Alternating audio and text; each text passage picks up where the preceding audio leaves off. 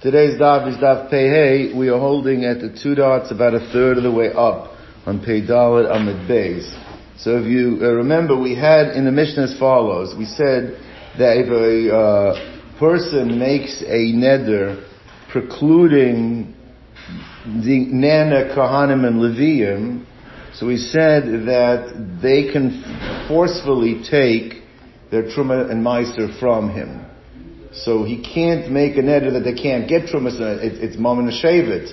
They can go ahead and take it without his permission. But if he makes a neder that only certain Kohanim and Leviim are also from getting Hana from me, so although those Kohanim will not be allowed to take from him Trumas and Meisers, but the ones that he did not include in the neder, they will be allowed to take the Trumas and Meisers, right?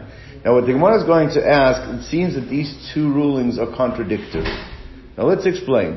We discussed yesterday the notion of what is Tovas Hana. Tovas Hana means that even though it's clear the Kohen or the Levi, it's their Truma, it's their Meiser, meaning that it's Mammon of the Shevet.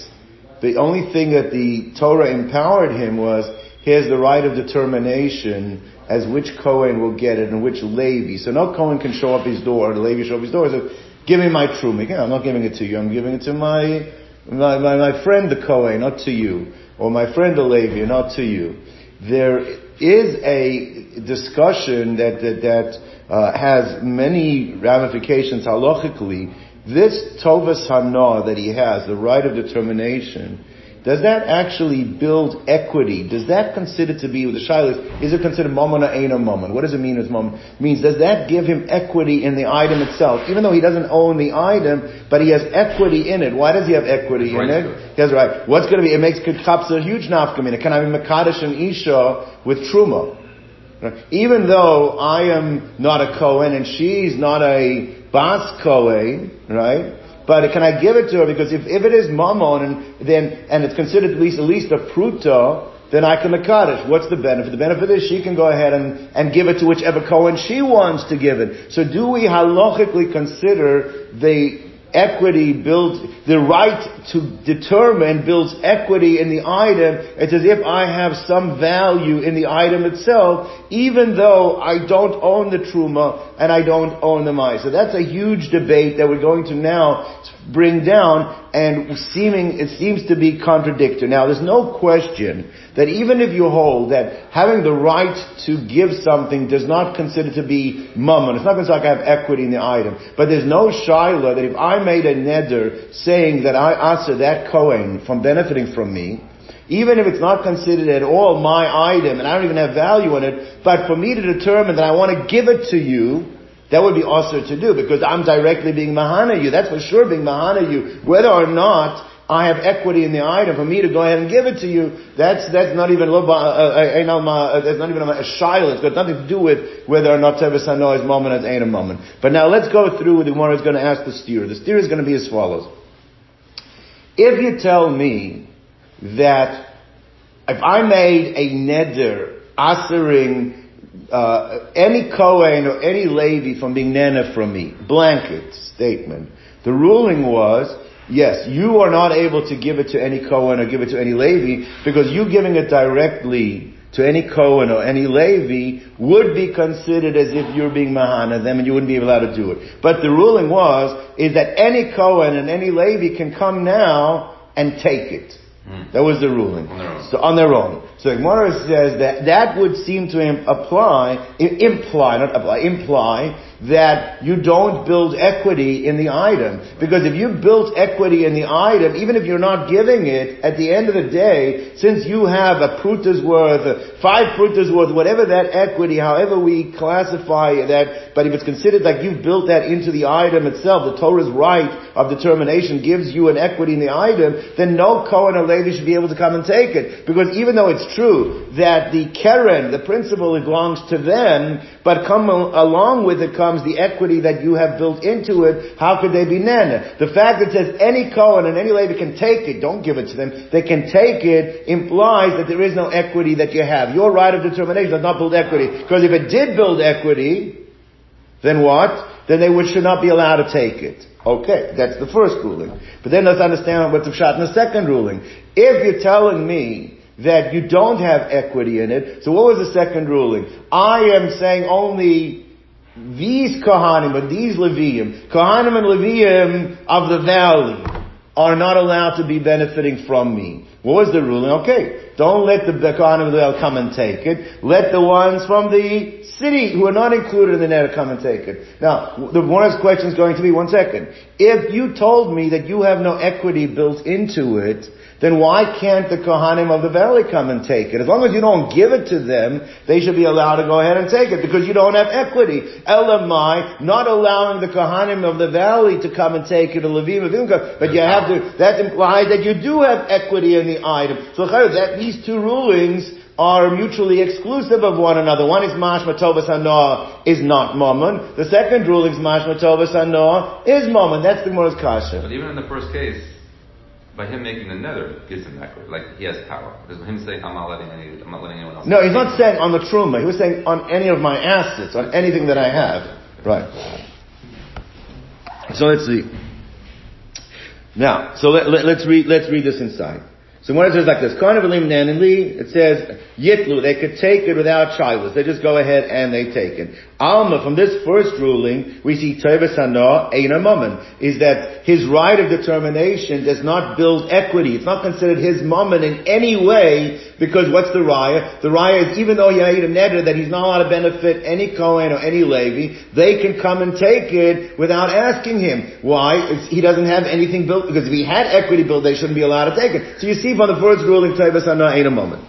Ema Sefer, let's take a look at the second ruling. What is the second ruling? Kohanim Elu, Levim Elu, the Kohanim Levim of the valley. Those are the ones that are Asan and in Li. Yitlachem, the ones from the city can come ahead and take it. Now, why? Because they weren't included in the neder. But it's mashma that the ones that were included in the neder can't come and take it. Why can't they come and take it? As long as he doesn't give it to them, why can't they take it? Because his ganena is being mahanad. How's he mahanad them? If you told me Tovas Hanoah is not mammon, so then how's he mahanad them? Must be the second ruling holds that Tovas Hanoah is mammon. L'chayra avalahani loiv, the ones that we included in the neder cannot come and take on their own his truma and his meiser. So Teves Hanoah is considered to be mammon. This is a very, very stark question. These two rulings are mutually exclusive. So the Gemara does something over here that it generally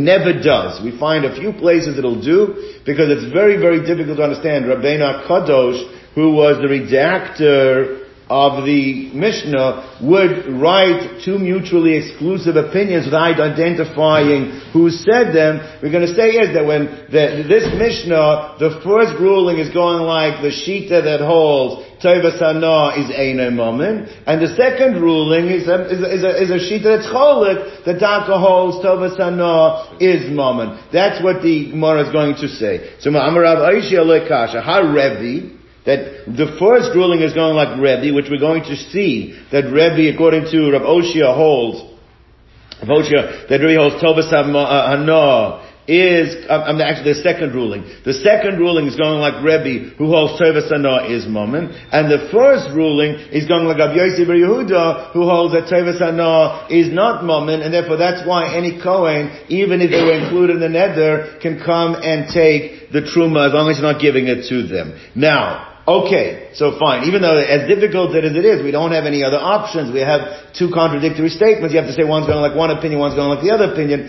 Let's see, where did Rabbi Oshia see that there is this machlokas Rebbe and Rabbi Yossi bar Yehuda that hinges on this very shaila of whether you hold Tovas Hanoah is mammon or is not mammon. So when I said the sign, we learned in a brisa. Hagoynev tivloi shel chaveiroi. Person went to his next door neighbor and he stole his tevel. Now his tevel means that he had not yet separated out his trumas and meiser. Now let's say on the market the amount of produce was worth $10,000. Make it easier case. $1,000. Make $1,000 worth of produce. Now the fact is though, contained within the $1,000, the farmer would not have been able to get a full $1,000 benefit, because he would have to give out truma, he would have to give out meiser. At the end of the day, only like 85% of what's left after gives is what he really has in terms of the principal that he owns. But the remaining 15%,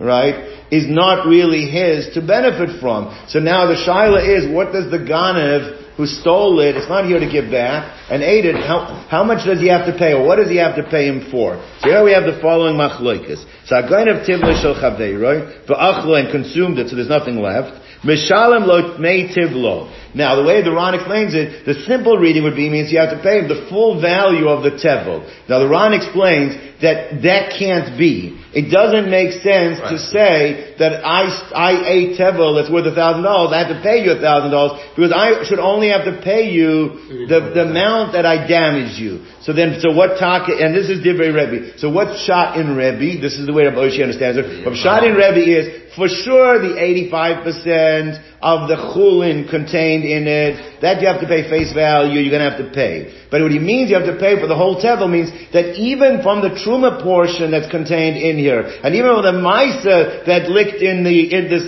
you have to pay a portion of it. What portion of it do you have to pay? The teves hana portion, the equity portion of it, because Rebbe holds that teves hana is mammon. So when he says you have to pay for the whole tevel, he doesn't mean you have to pay for the full value had this all been chulin. He means that every component that's within the tevel, you, the Ganev, have responsibility to pay for, because even in the truma, there's a loss to the farmer. And even in the meister, there's a loss to the farmer. You have to compensate for that. It's not going to be the full $1,000, but it's going to be a portion for the truma and a portion for the meiser. Rabbi Yosef Bar Yehuda is that the only thing you have to pay is for the 85%. For the chulin, but for the truma or the meiser, you cannot hold the Ganev responsible. Now the meiser, so who could technically, if the entire Shevet Kahuna and Leviah would be here, they could make him pay. But the meiser, that's not going to happen, so they can't really make him pay, because anyone who shows up and says, pay me, he could say, well, I was planning on giving to the other guy. So in Mela, they don't have the leverage to make him pay. But according to, so therefore Rabbi Oshi says clearly the machlokas your Rebbe and Rabbi Yosef Bar Yehuda is whether we consider the truma or the meiser portion that's within the tevel to have some level of equity that's owned by the farmer, and that's the machlokas. Yeah, and this machlokas, where the teves hano mammon or ain't mammon, will therefore also explain the two lines in our Mishnah in Nedarim. One is going like Rebbe, the second ruling, the first ruling is going like Rabbi Yossi and Rabbi Yehuda. Fine? Clear. Quick question, Rabbi? Yes. So when the first opinion says he has to pay for the full value of the tevel, and then we come back and say, well, he doesn't have to pay the full value because... It doesn't mean the full value. He never said the full value. He just said you have to pay for the tevel. It means every component of it, there is a loss to the farmer, so therefore you have to pay for a portion of the truma, a portion of the meiser, and all of the chulin. That's all it means. Right. But there's the loss to the Kohanim and Levium, right? But you said that, but the Kohanim and Levium, it's true. But no Kohen or Levi has leverage because they can't say it would have been given to them. So they can't really, it's Mammon She'en L'Tovin. They can't claim it. It's money that can't be claimed. Now, so let's go on. Mina Shamayim, he might, he's chayiv, but he can't, in the court of law, you won't be able to claim it. Well, let's keep going. So Gemara says like this. So my love, is it not, says Rav Oshia, that Bahaka Miflagi, that this machlokas, as we explained between Rebbe and Rabbi Yosef Yehuda, is this very point. The Rebbe Savar Taivas Hanoah Mammon, that the right of determination is considered to be building equity in the Truma, is considered building equity in the Meiser, and therefore the Ganev has to pay the farmer not only for the chulin, but for the truma and the meiser that's in there. Now, it's not full value, as we point out, but he has to pay for it. Whereas Rabbi Yosef, Rabbi Yehuda, Savar Taivas Hanoah, ain't a moment, and therefore only you have to pay for what is the chulin shaboy, but you don't have to pay for the truma and the meiser that's in it. And therefore, once we've now shown there is such a machlekes, then you can shift that information of Aisha says to our Mishnah, and the two lines which are mutually exclusive. One represents the shita of Rabbi Yosef Yehuda, one represents the shita of Rebbe. That is the way we're explaining it. On that, the Gemara pushes back and says, "Loi, no." That is not correct. But the Gemara is going to say that you cannot prove from the machlokas between Rebbe and Rabbi Yosef Yehuda that they're arguing about the point of whether Taivas Hana is mammon or is not mammon. It's an independent factor to what they're arguing about. And then once we're going to show two ways that it can be that they're arguing about something else, then you cannot say that this is the two Tanoim that represent the two lines that are in the Mishnah in the Nedarim. That's what the Gemara is saying. So when it says Loi, the Kula Alma Teves Hanoah Eina Mammon, it could be that they both hold that Teves Hanoah Eina Mammon, which means that neither opinion holds that there's equity built into the truma that belongs to the farmer, and there's equity built into the mice that belongs to the farmer based on his right of determination. No, neither one holds that. It's Eina Mammon. So what are they arguing about? Maybe they're arguing about something else. Because Lemaisa, we said we're talking about Tevel. Now Tevel is potentially has a section that's going to be given as Truma. It's potentially has a portion of it that's going to be given as Meiser. But it hasn't been identified yet where the Truma is. It hasn't been identified as Meiser. So what the one is going to suggest, we're going to move away from it at the end, but the one is going to suggest maybe the Machlokes is like this. Is that Matana Shelo Hurmu. If you have gifts that have not yet been separated out, how do we view the status as to what they are right now?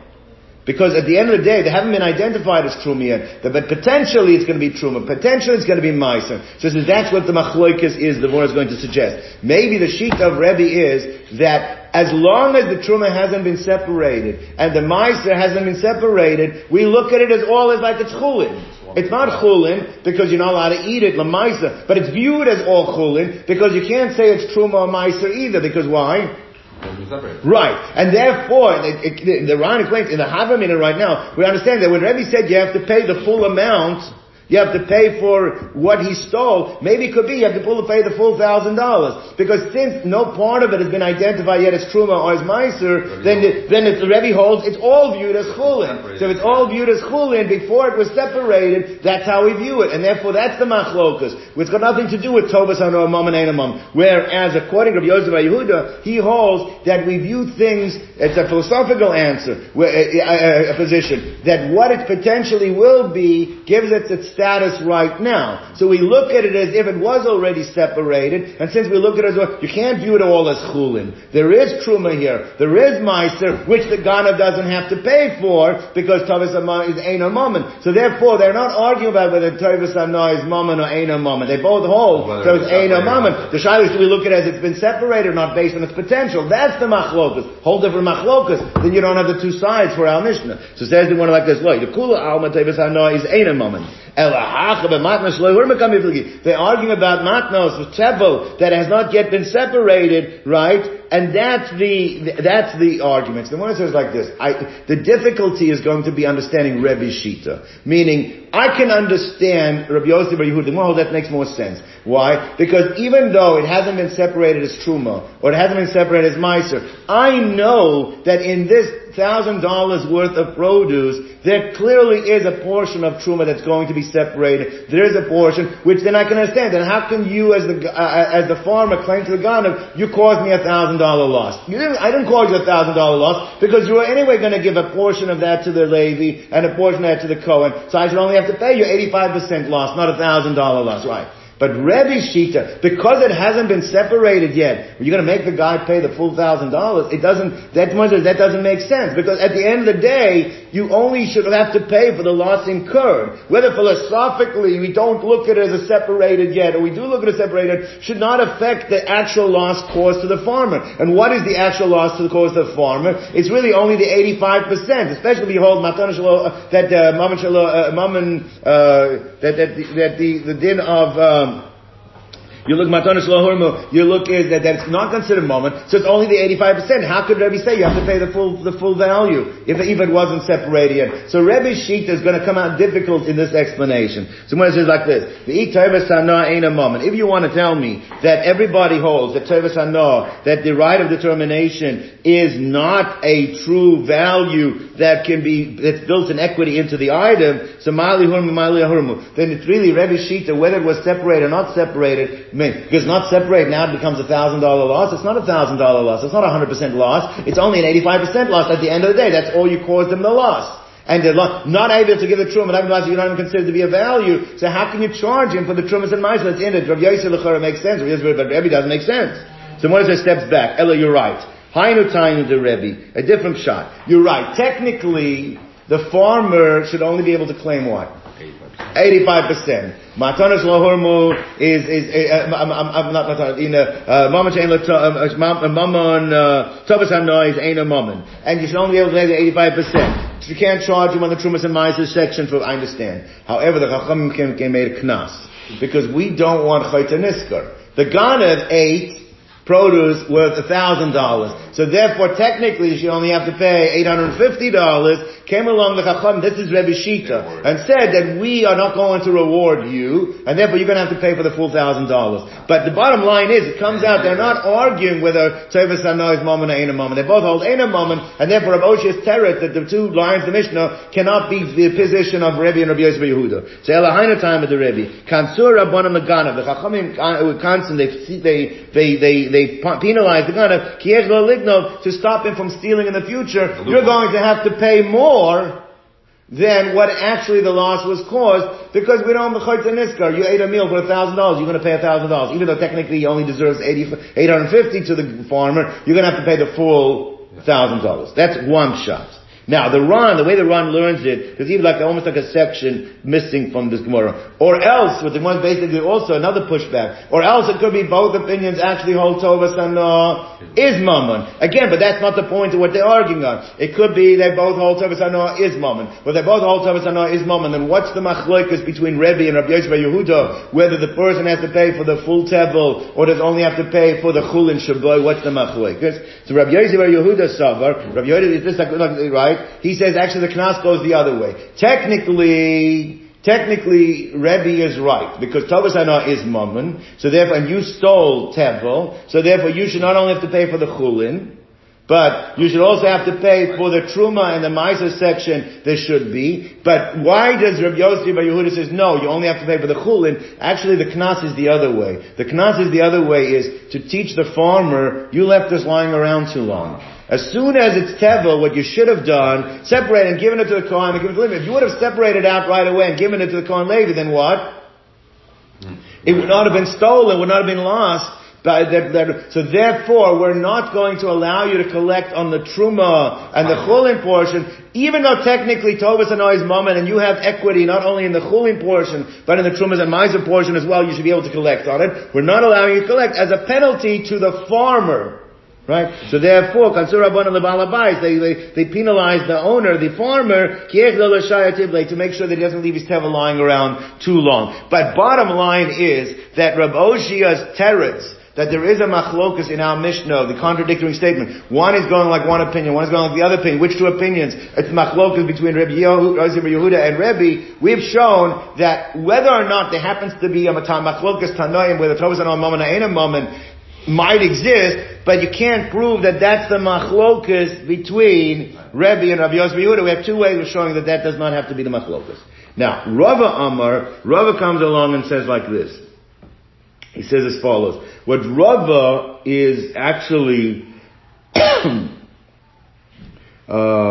going to try and answer is, let's see if we can reconcile that the two lines in the Mishnah are not contradictory.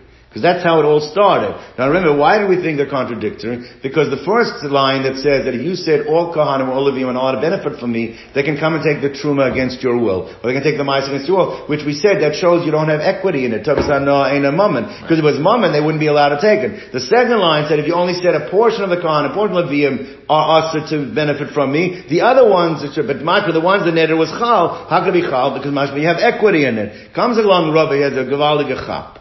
Rabbi says like this, it's very possible that Tovas Hanoy is Mammon. Tovas Hanoy is Mammon, which we see from the second ruling. That's why when you make a neder prohibiting certain Kohanim, that those Kohanim are not allowed to take from you, even if you don't give it to them, they'll take, because they're getting from your Tovas Hanoy. Only the ones that were not included, the neder, are allowed to take it, not the one. So you see that whole, that the Tana of our Mishnah is Tovas Hanoy is Mammon. So then how do you understand the first? When the guy said, no Kohanim or Levim allowed to benefit me, why can they come and take? If Tovas Hanoy is Mammon, the equity that's built in it for the person who made the neder, you're benefiting from that equity. So he says like this. He says a Gevaldige Zach. Listen to this, it also has philosophical implications. He says, if a person makes a neder saying that I am not allowed to that I'm not going to benefit any Kohanim, any Leviim, across the board. There's no Kohen Levi that will get any benefit from me. Right? What he basically has said, that even if you normally hold, I have a right of determination. Right? I have a right of determination. I normally am able to give my Truma and Meiser to whichever Kohen, whatever Levi I want. He now has torn that up. Why has he torn that up? Because he's no longer able to do that. Why is he not able to do it? He took away that benefit. Once you took away that benefit, so then whatever equity normally is built up because you have that benefit is ka'afar. It's torn up. It doesn't exist anymore. Since it doesn't exist anymore, any Kohen can come now and any Levi can come now and take it themselves. Why? Because the only reason they wouldn't have been allowed to do it is because of your equity that's built in it. But your whole equity that was built into it was based on the fact that you have the right of determining which one gets it. You lost that right of determining by the neder you made. Therefore, there is no more equity. Once there is no more equity, then what? Then anyone can come and take it. Now, in the second ruling, where you said some yes, some not, I didn't tear up my equity, because I still left myself in the right of determination to give it to certain of the Kohanim. And therefore, in that case, the ones that are included in the neder would not be allowed to take it, because then they would be taking from the equity that he built up in it. That's Rava's teretz. And therefore, you don't have to make this, you don't have to say the two lines are independent of one another. That is how Rava answers. So let's see it inside. So Rava Amar, Shani Truma, that l'chayra Truma is different. Right? Right? Why is Truma different in the case where you ask it to all the Kohanim? In the case where you ask all the Kohanim, why is it different over there? And you do allow the Kohanim, or in the case of the Meiser, you do allow the Leviim to come and collect. The reason why the first ruling is that any Kohen can come and take it, or any Levi can come and take it, is the Kaven to Ka'asi lemisra alayu. Since what he did with his neder, he asered no Kohen or Levi is allowed to get benefit from him. So what did he do with the equity that he had? His only equity was predicated on the fact that what? That he is allowed to give it to whichever Kohen or Levi he would like to give it to, at least some Levim, and that's not so. So Shavik Afa Ba'alma, he's turned that equity into dirt, into dust. And therefore, there's no more equity. But that only works in the first ruling where all Kohanim Leviim are asked for him to give. But in the second ruling where what? We only answered some, but he matched to give to, he's still allowed to give to other ones. His equity hasn't turned to dust yet. So therefore what? In that case, the only ones that are allowed to take are the ones that were not included in the neder. The ones that were included in the neder comes out according to Rabbi's teretz. You have to say, Tovas Hanoah is Mammon, but that's not the cross, he's disagreeing with the Rav Osha. It's not a machlokas whether the Old Tovas Hanoah is Mammon. Both Old Tovas Hanoah is Mammon. The Shaila, then and there is no machlokas. There is no machlokas between the first ruling and the second ruling. Okay, let's go to the next Mishnah. We had this, a lot of it is we had earlier in the Masechta, and it's also in Ksubas. So go quicker. So we learned earlier in the parak that there is a concept of inui nefesh. That a husband's allowed to go ahead and be made for inui nefesh where there's something that she's hurting herself with it. She's causing herself affliction. The husband, the father can go ahead and wipe it out. And by the way, that's permanent. Even if he divorces her and she marries someone else, that neder is mufar for lo'olam. However, we touched on then, and now we're going to see the actual Mishnah, there is another category of Nedarim, that is Devarim Shebeino Leveino. That the Neder, if it's left intact, are going to affect the intimacy of the relationship between the husband and the wife, and that allows him to be made for. Even though we said that Afara is not necessarily a permanent Afara, because she goes off and marries someone else, therefore he could never remarry her, so in such a case, then the Neder will be bound on the second guy that married, and the first guy's hafara will dissipate. That's what we had learned earlier. So this is the Mishnah we brought it on. That I make a neder that I will not do work for the mouth of my father. Now again, she's answering her father. That's not Dvarim Shebeino Leveino. It's not affecting the husband. It's answering the father. Oh, Al Pi Abicha, or your father. Or Al Pi Achi, or my brother. Al Pi Achi, or your brother. Eina Yachal Hafer. He cannot be made for. It's not Inui Nefesh. He's asking them from benefiting, not her. And it's not Dvarim Shebeino Leveino, because it's affecting a side person, not affecting him directly. Now, She'eni Osa Al Picha. Now, what if she says, I make a neder that I'm not going to allow you to benefit from my handiwork. Right? So I'm not going to work for your mouth. So ain't tzarech lahafer. In such a case, he doesn't even have to be made for the neder. Why? Because she is bound, right? Halachically, she is bound to work a certain amount for the husband, so she cannot make. What's that? It doesn't even take effect, so he doesn't even have to be made for it. Now, Rabbi Akiva Omer Yafer, he says no. He disagrees with Tanakama. He says that you should be made for the neder. Because Shema Tadif Alav Yosem in Aroilo. Maybe she will put in extra hours, exert herself more, and make more than the required amount. The required amount was 5 sloyim of the warp, 5 sloyim, it's a certain amount of volume or weight of the warp, of the, what's the name, the loom, but it's a certain amount, that has a certain value. Now, that is what she's obligated to do for her husband, right? But what if she puts in extra, exerts herself more? So then, Rabbi Akiva's shita is that the hadafa, actually in such a case, that belongs to her, right? So therefore, in such a case, you can be made for it. Now we're going to see why does it become Dvarim Shebeino Leveina on the hadafa. We'll talk about that in a moment. The Ran discusses. But the point is that since that you don't own that, so the neder would be chal on the additional amount, and therefore you should be made for the in case there is going to be the additional amount. Now, the Tanakama disagrees. The Tanakama holds that even if she exerts herself and there happens to be more, it still belongs to the husband. So if it still belongs to the husband, then there's no need to be made for. But we have machlokas between Rabbi Akiva and the Tanakama. Rabbi Akiva holds is that no, that would belong to her, and therefore you should be made for. That allows you, if she wants to give it to you, you're allowed to take it and eat it from her. You're allowed to do it. Now, as the Ran, l'chora, there's only 2 categories: either it's inui nefesh, or it is it's Dvarim Shebeino Leveina. Because you can't eat what she makes extra, that's not her inui nefesh. And why is Dvarim Shebeino Leveina? He says because if the neder is binding, then it puts a tremendous pressure on the husband. Because he can only eat from things she makes when he's calculated exactly, it's only from the 5 sloyim, it's not from above that, and that kind of pressure is going to lead to problems in the marriage, which impact itself in the intimacy in the marriage. So therefore, that is considered to be Dvarim Shebeino Leveina, and therefore that's why Rabbi Akiva holds you can be made for. But it's only because she owns the hadafa. If she wouldn't own the hadafa where she exerts herself, then like Tanakam says, there's nothing to worry about, you don't have to be made for.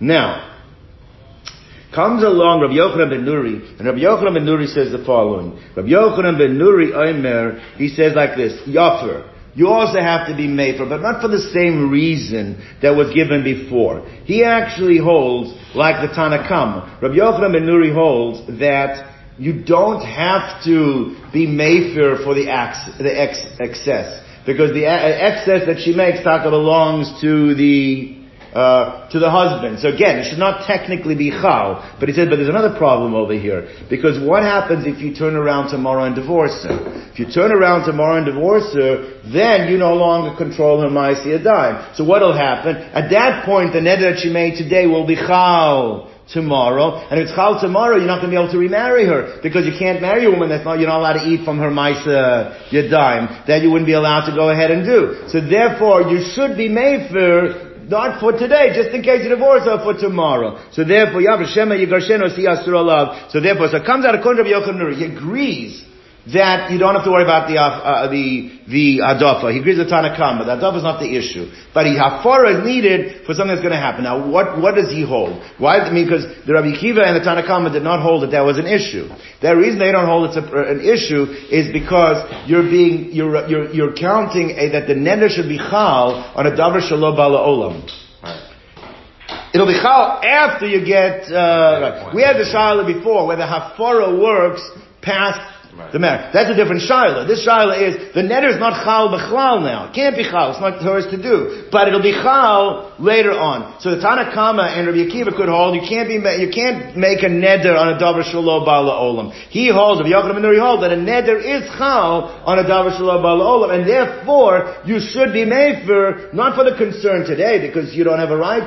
She doesn't have a right to ask on you for today, but for the future, therefore right. So it says like this. So he says, so Rabbi Yochanan ben Nuri Yafer Shema Yigarsheno Si Asur Alav. Maybe you'll divorce her and then the idol become also to you. So Gemara says like this, Amar Shmuel halach Rabbi Yochanan ben Nuri. Comes along Shmuel, and he says the halacha is like Rabbi Yochanan ben Nuri, which means that the Gemara says, L'meimer, the Kasav Shmuel, that must mean that Shmuel holds that Adam Magdish Davar Shel Bal Olam, is that you can make a hegdish on something that doesn't exist. Why? Because we know a hegdish is another form of a neder. Right? Now, if a neder could be made on a davar shelo bala olam, the chayra, then what? Hegdish could be made on davar shelo bala olam. And if Shmuel's paskening by neder, like Rabbi Yochanan ben Nuri, that you have to worry about that the neder will be chal after you get divorced, which is a davar shelo bala olam, and it works, and that's why you have to be mefer, then he must also hold you to be magdish davar shelo bala olam. Okay. The problem is, Shmuel then contradicts himself. Says the Gemara like this, but I mean, I'm going to ask you a contradiction. We have a Mishnah in Maseches Ksubis. What does it say? Ksubis Nunches Hamagdish Ma'aseh de Ishto. Here it's not the woman making the neder. It's the man is being magdish, and he says that your Ma'aseh Yadayim, whatever you produce, automatically belongs to the Beis Hamikdash. All right. Now, what is the first opinion, which is Rab Meir? Harei Uzu Osa Ve'ocheles. She can make and eat from whatever she's made, and she doesn't have to worry about this. And that's Divrei HaKol. We're going to see, everyone agrees, so we'll see why in a moment. HaMosar, but if she makes more than the 5 sloyim, so then that is Rab Meir Omer Hegdish. That's going to be Hegdish. Now let's step back for a moment. Now, the Chora, the Gemara in Ksubis wants to know is that why does, when he's magdish, what comes out of her hand, why is it not hegdish, right? L'chora, who controls that? Who owns it? So the Gemara brings down 2 Amoraim to explain, Machlokes Amoraim, Rav Huna, and other Amoraim, to explain how to understand this opening statement of the Mishnah. Rav Huna holds that the takana that a woman has to turn over her Ma'aseh Yadayim to the husband actually was a takana for the tova of the woman. We were concerned about her. Technically, she should own what she makes. However, since the Chachamim were concerned that not every woman is going to be able to support herself with what she makes herself, they made a takana for the benefit of the woman that the husband has to support her. Now they were concerned, since we're making a takana, the husband has to support her. If the husband supports her, and then she turns around and makes her own couple of bucks, and she says, I don't have to give it to you, it's going to create a lot of friction. Because he's going to say, I have to support you. And you don't turn a Ma'aseh Yadayim. So therefore, the fact that the Ma'aseh Yadayim of the woman belongs to the husband really starts with the takana that they said that the husband has to feed the wife. But, says Rav Huna, that she could say, since it's for her benefit, if she has got a better job than the husband, so she can say, you know what, you keep your food, and I'll support myself. She can do that because she can overrule the takana, because the takana was just made for her benefit. She can go ahead and do it. So says the Rav Huna, that's shot over here in the opening line. The reason why the husband does not have to, the reason why he's not able to be magdish, harezu osa v'ocheles, you don't have to worry about the hektish that he made, is because it's talking about a case where he wasn't able to support her, and since he's not able to support her, she said, I'm going to keep it myself, and if she's going to keep it myself, then what? Then he has no ability to be magdish because he has no control over it. Now, what about the other opinions? The other opinions, no, the takana was done for the husband's sake. The takana is she has to feed him. She has to feed him. In return, because she has to give her Ma'aseh Yadayim. In return for having to give her Ma'aseh Yadayim, he now has to feed her. So really the takana is for his benefit, that you have to give your Ma'aseh Yadayim, and if in return for that, you have to feed her. Now, so then what's shot over here? If she has to turn over Ma'aseh Yadayim, so why can't he be magdish? Because the case he's talking about, that he doesn't have enough money to feed her. Because even that sheet holds, where he doesn't have enough money to feed her, he does not have a right to demand that she turns over her Ma'aseh Yadayim. And since we're talking about a case where she doesn't have a right to determine to give her Ma'aseh Yadayim, he cannot be magdish her Ma'aseh Yadayim. That's why the opening statement says that when he's magdish her Ma'aseh Yadayim, it clearly doesn't work. Now, the next piece, what about the hadafa? Let's say he specifically, the case he said that the hadafa, the amount above the 5 sloyim, I'm being makdish. Alright? Now, there is another takana, it's called a mar kesef, that for the 5 sloyim, the way it works is that she turns it over, he feeds her. Okay, we discussed that. The hadafa, anything above the 5 sloyim, the rule is that he gives her a ma'ah kesef, and because he gives her a ma'ah kesef, he has a right to the hadafa. So now, but what's the case over here? It says, Va'moser, Rav Meir Omer Hekdesh. It is considered Hekdesh. So the Gemara says, why is it considered Hekdesh? Right? So the Gemara concludes over there is that the reason that it's Hekdesh over there, it's talking about he can't afford to give her the ma'ah kesef. Well, if he can't afford to give her the ma'ah kesef, then how can he be makdish it? Right? It's saying when it'll become hekdesh is if she dies and he inherits it. If she dies and he inherits it, at that point, the hekdesh that he made before will be chal. Because Rav Meir holds you can be makdish davar shelo bala olam. Because you're being makdish it. Even on that in the future. For the future, you don't have controlling rights now, but it'll be chal. When she dies and you inherit it, then the hekdesh will be chal. So therefore, that's the shita of Rav Meir. Rav Yochanan Sandla Omer Chulin. No. You can't be makdish it. You know why you can't be makdish? Because when she dies, you're worried about it's going to come to it's davar shelo bala olam. Ein adam makdish davar shelo bala olam. Okay, so that's the machlokas. Now what's the problem? For Amar Shmuel halach Rabbi Yochanan Sandler. Shmuel said the halach is Rabbi Yochanan Sandler, which means the chorus Shmuel's passing like Rabbi Yochanan Sandler that ain't other makdish davar shelo bala olam. Alam ain't alma we see ain't other makdish davar shelo bala olam. One problem that Shmuel here passing like Rabbi Yochanan ben Nuri. Rabbi Yochanan ben Nuri that said, what did Rabbi Yochanan ben Nuri say in our Mishnah in Nedarim? He says you have to be mefer. Why do you have to be mefer? Because we're concerned. Meaning he said, you don't have to worry about the adofa. You don't have to worry about the extra amount that she makes, because that belongs to the husband. That's not what you have to be made for. But you have to be made for is what's going to happen after divorce. And Shmuel said, Allah is like Rabbi Yochanan ben Nuri, which means also an Adam can make a neder on a davar shelo bala olam. It means Adam can be magdish davar shelo olam. The direct stira between Shmuel's ruling in Nedarim and Shmuel's ruling in Ksubis. That's the Gemara's kasha. Now, the Gemara suggests a interesting teretz. The chitema, maybe you will say, is like this. Is that Kika Amar Halacha Rabbi Yochanan ben Nuri. Maybe like this, because Rabbi Yochanan ben Nuri was saying 2 things. Number one, he's saying, I agree with Rabbi Akiva that you have to be mefer, but not for the reason of Rabbi Akiva. Rabbi Akiva said you have to be mefer because you have to worry about the hadafa. Right. Because Rabbi Akiva held the hadafa belongs to her. And that's why you have to be mefer. But no, you have to be mefer, not for the hadafa. The hadafa, we agree with the Tanakama. That belongs to the husband. So you don't have to worry about the hadafa. You have to worry about at a point after they got divorced. So maybe, or when Shmuel said halach is like Rabbi Yochanan ben Nuri, maybe he's saying is like this, that halach is like Rabbi Yochanan ben Nuri concerning the hadafa, that you don't have to worry about the hadafa. But he wasn't holding, but you have to be made for what happens after divorce. He was just saying you don't have to worry about the hadafa, but on that part the halach is like Rabbi Yochanan ben Nuri. But about what happens after divorce, you don't have to worry, because we see Shmuel's shita in Ksubas, his ein adam makdish davar shelo bala olam. So it's a little bit of a kvetch that when he said halacha is like Shmuel, Shmuel said halacha like Rabbi Yochanan ben Nuri, he only meant the gav of the hadafa.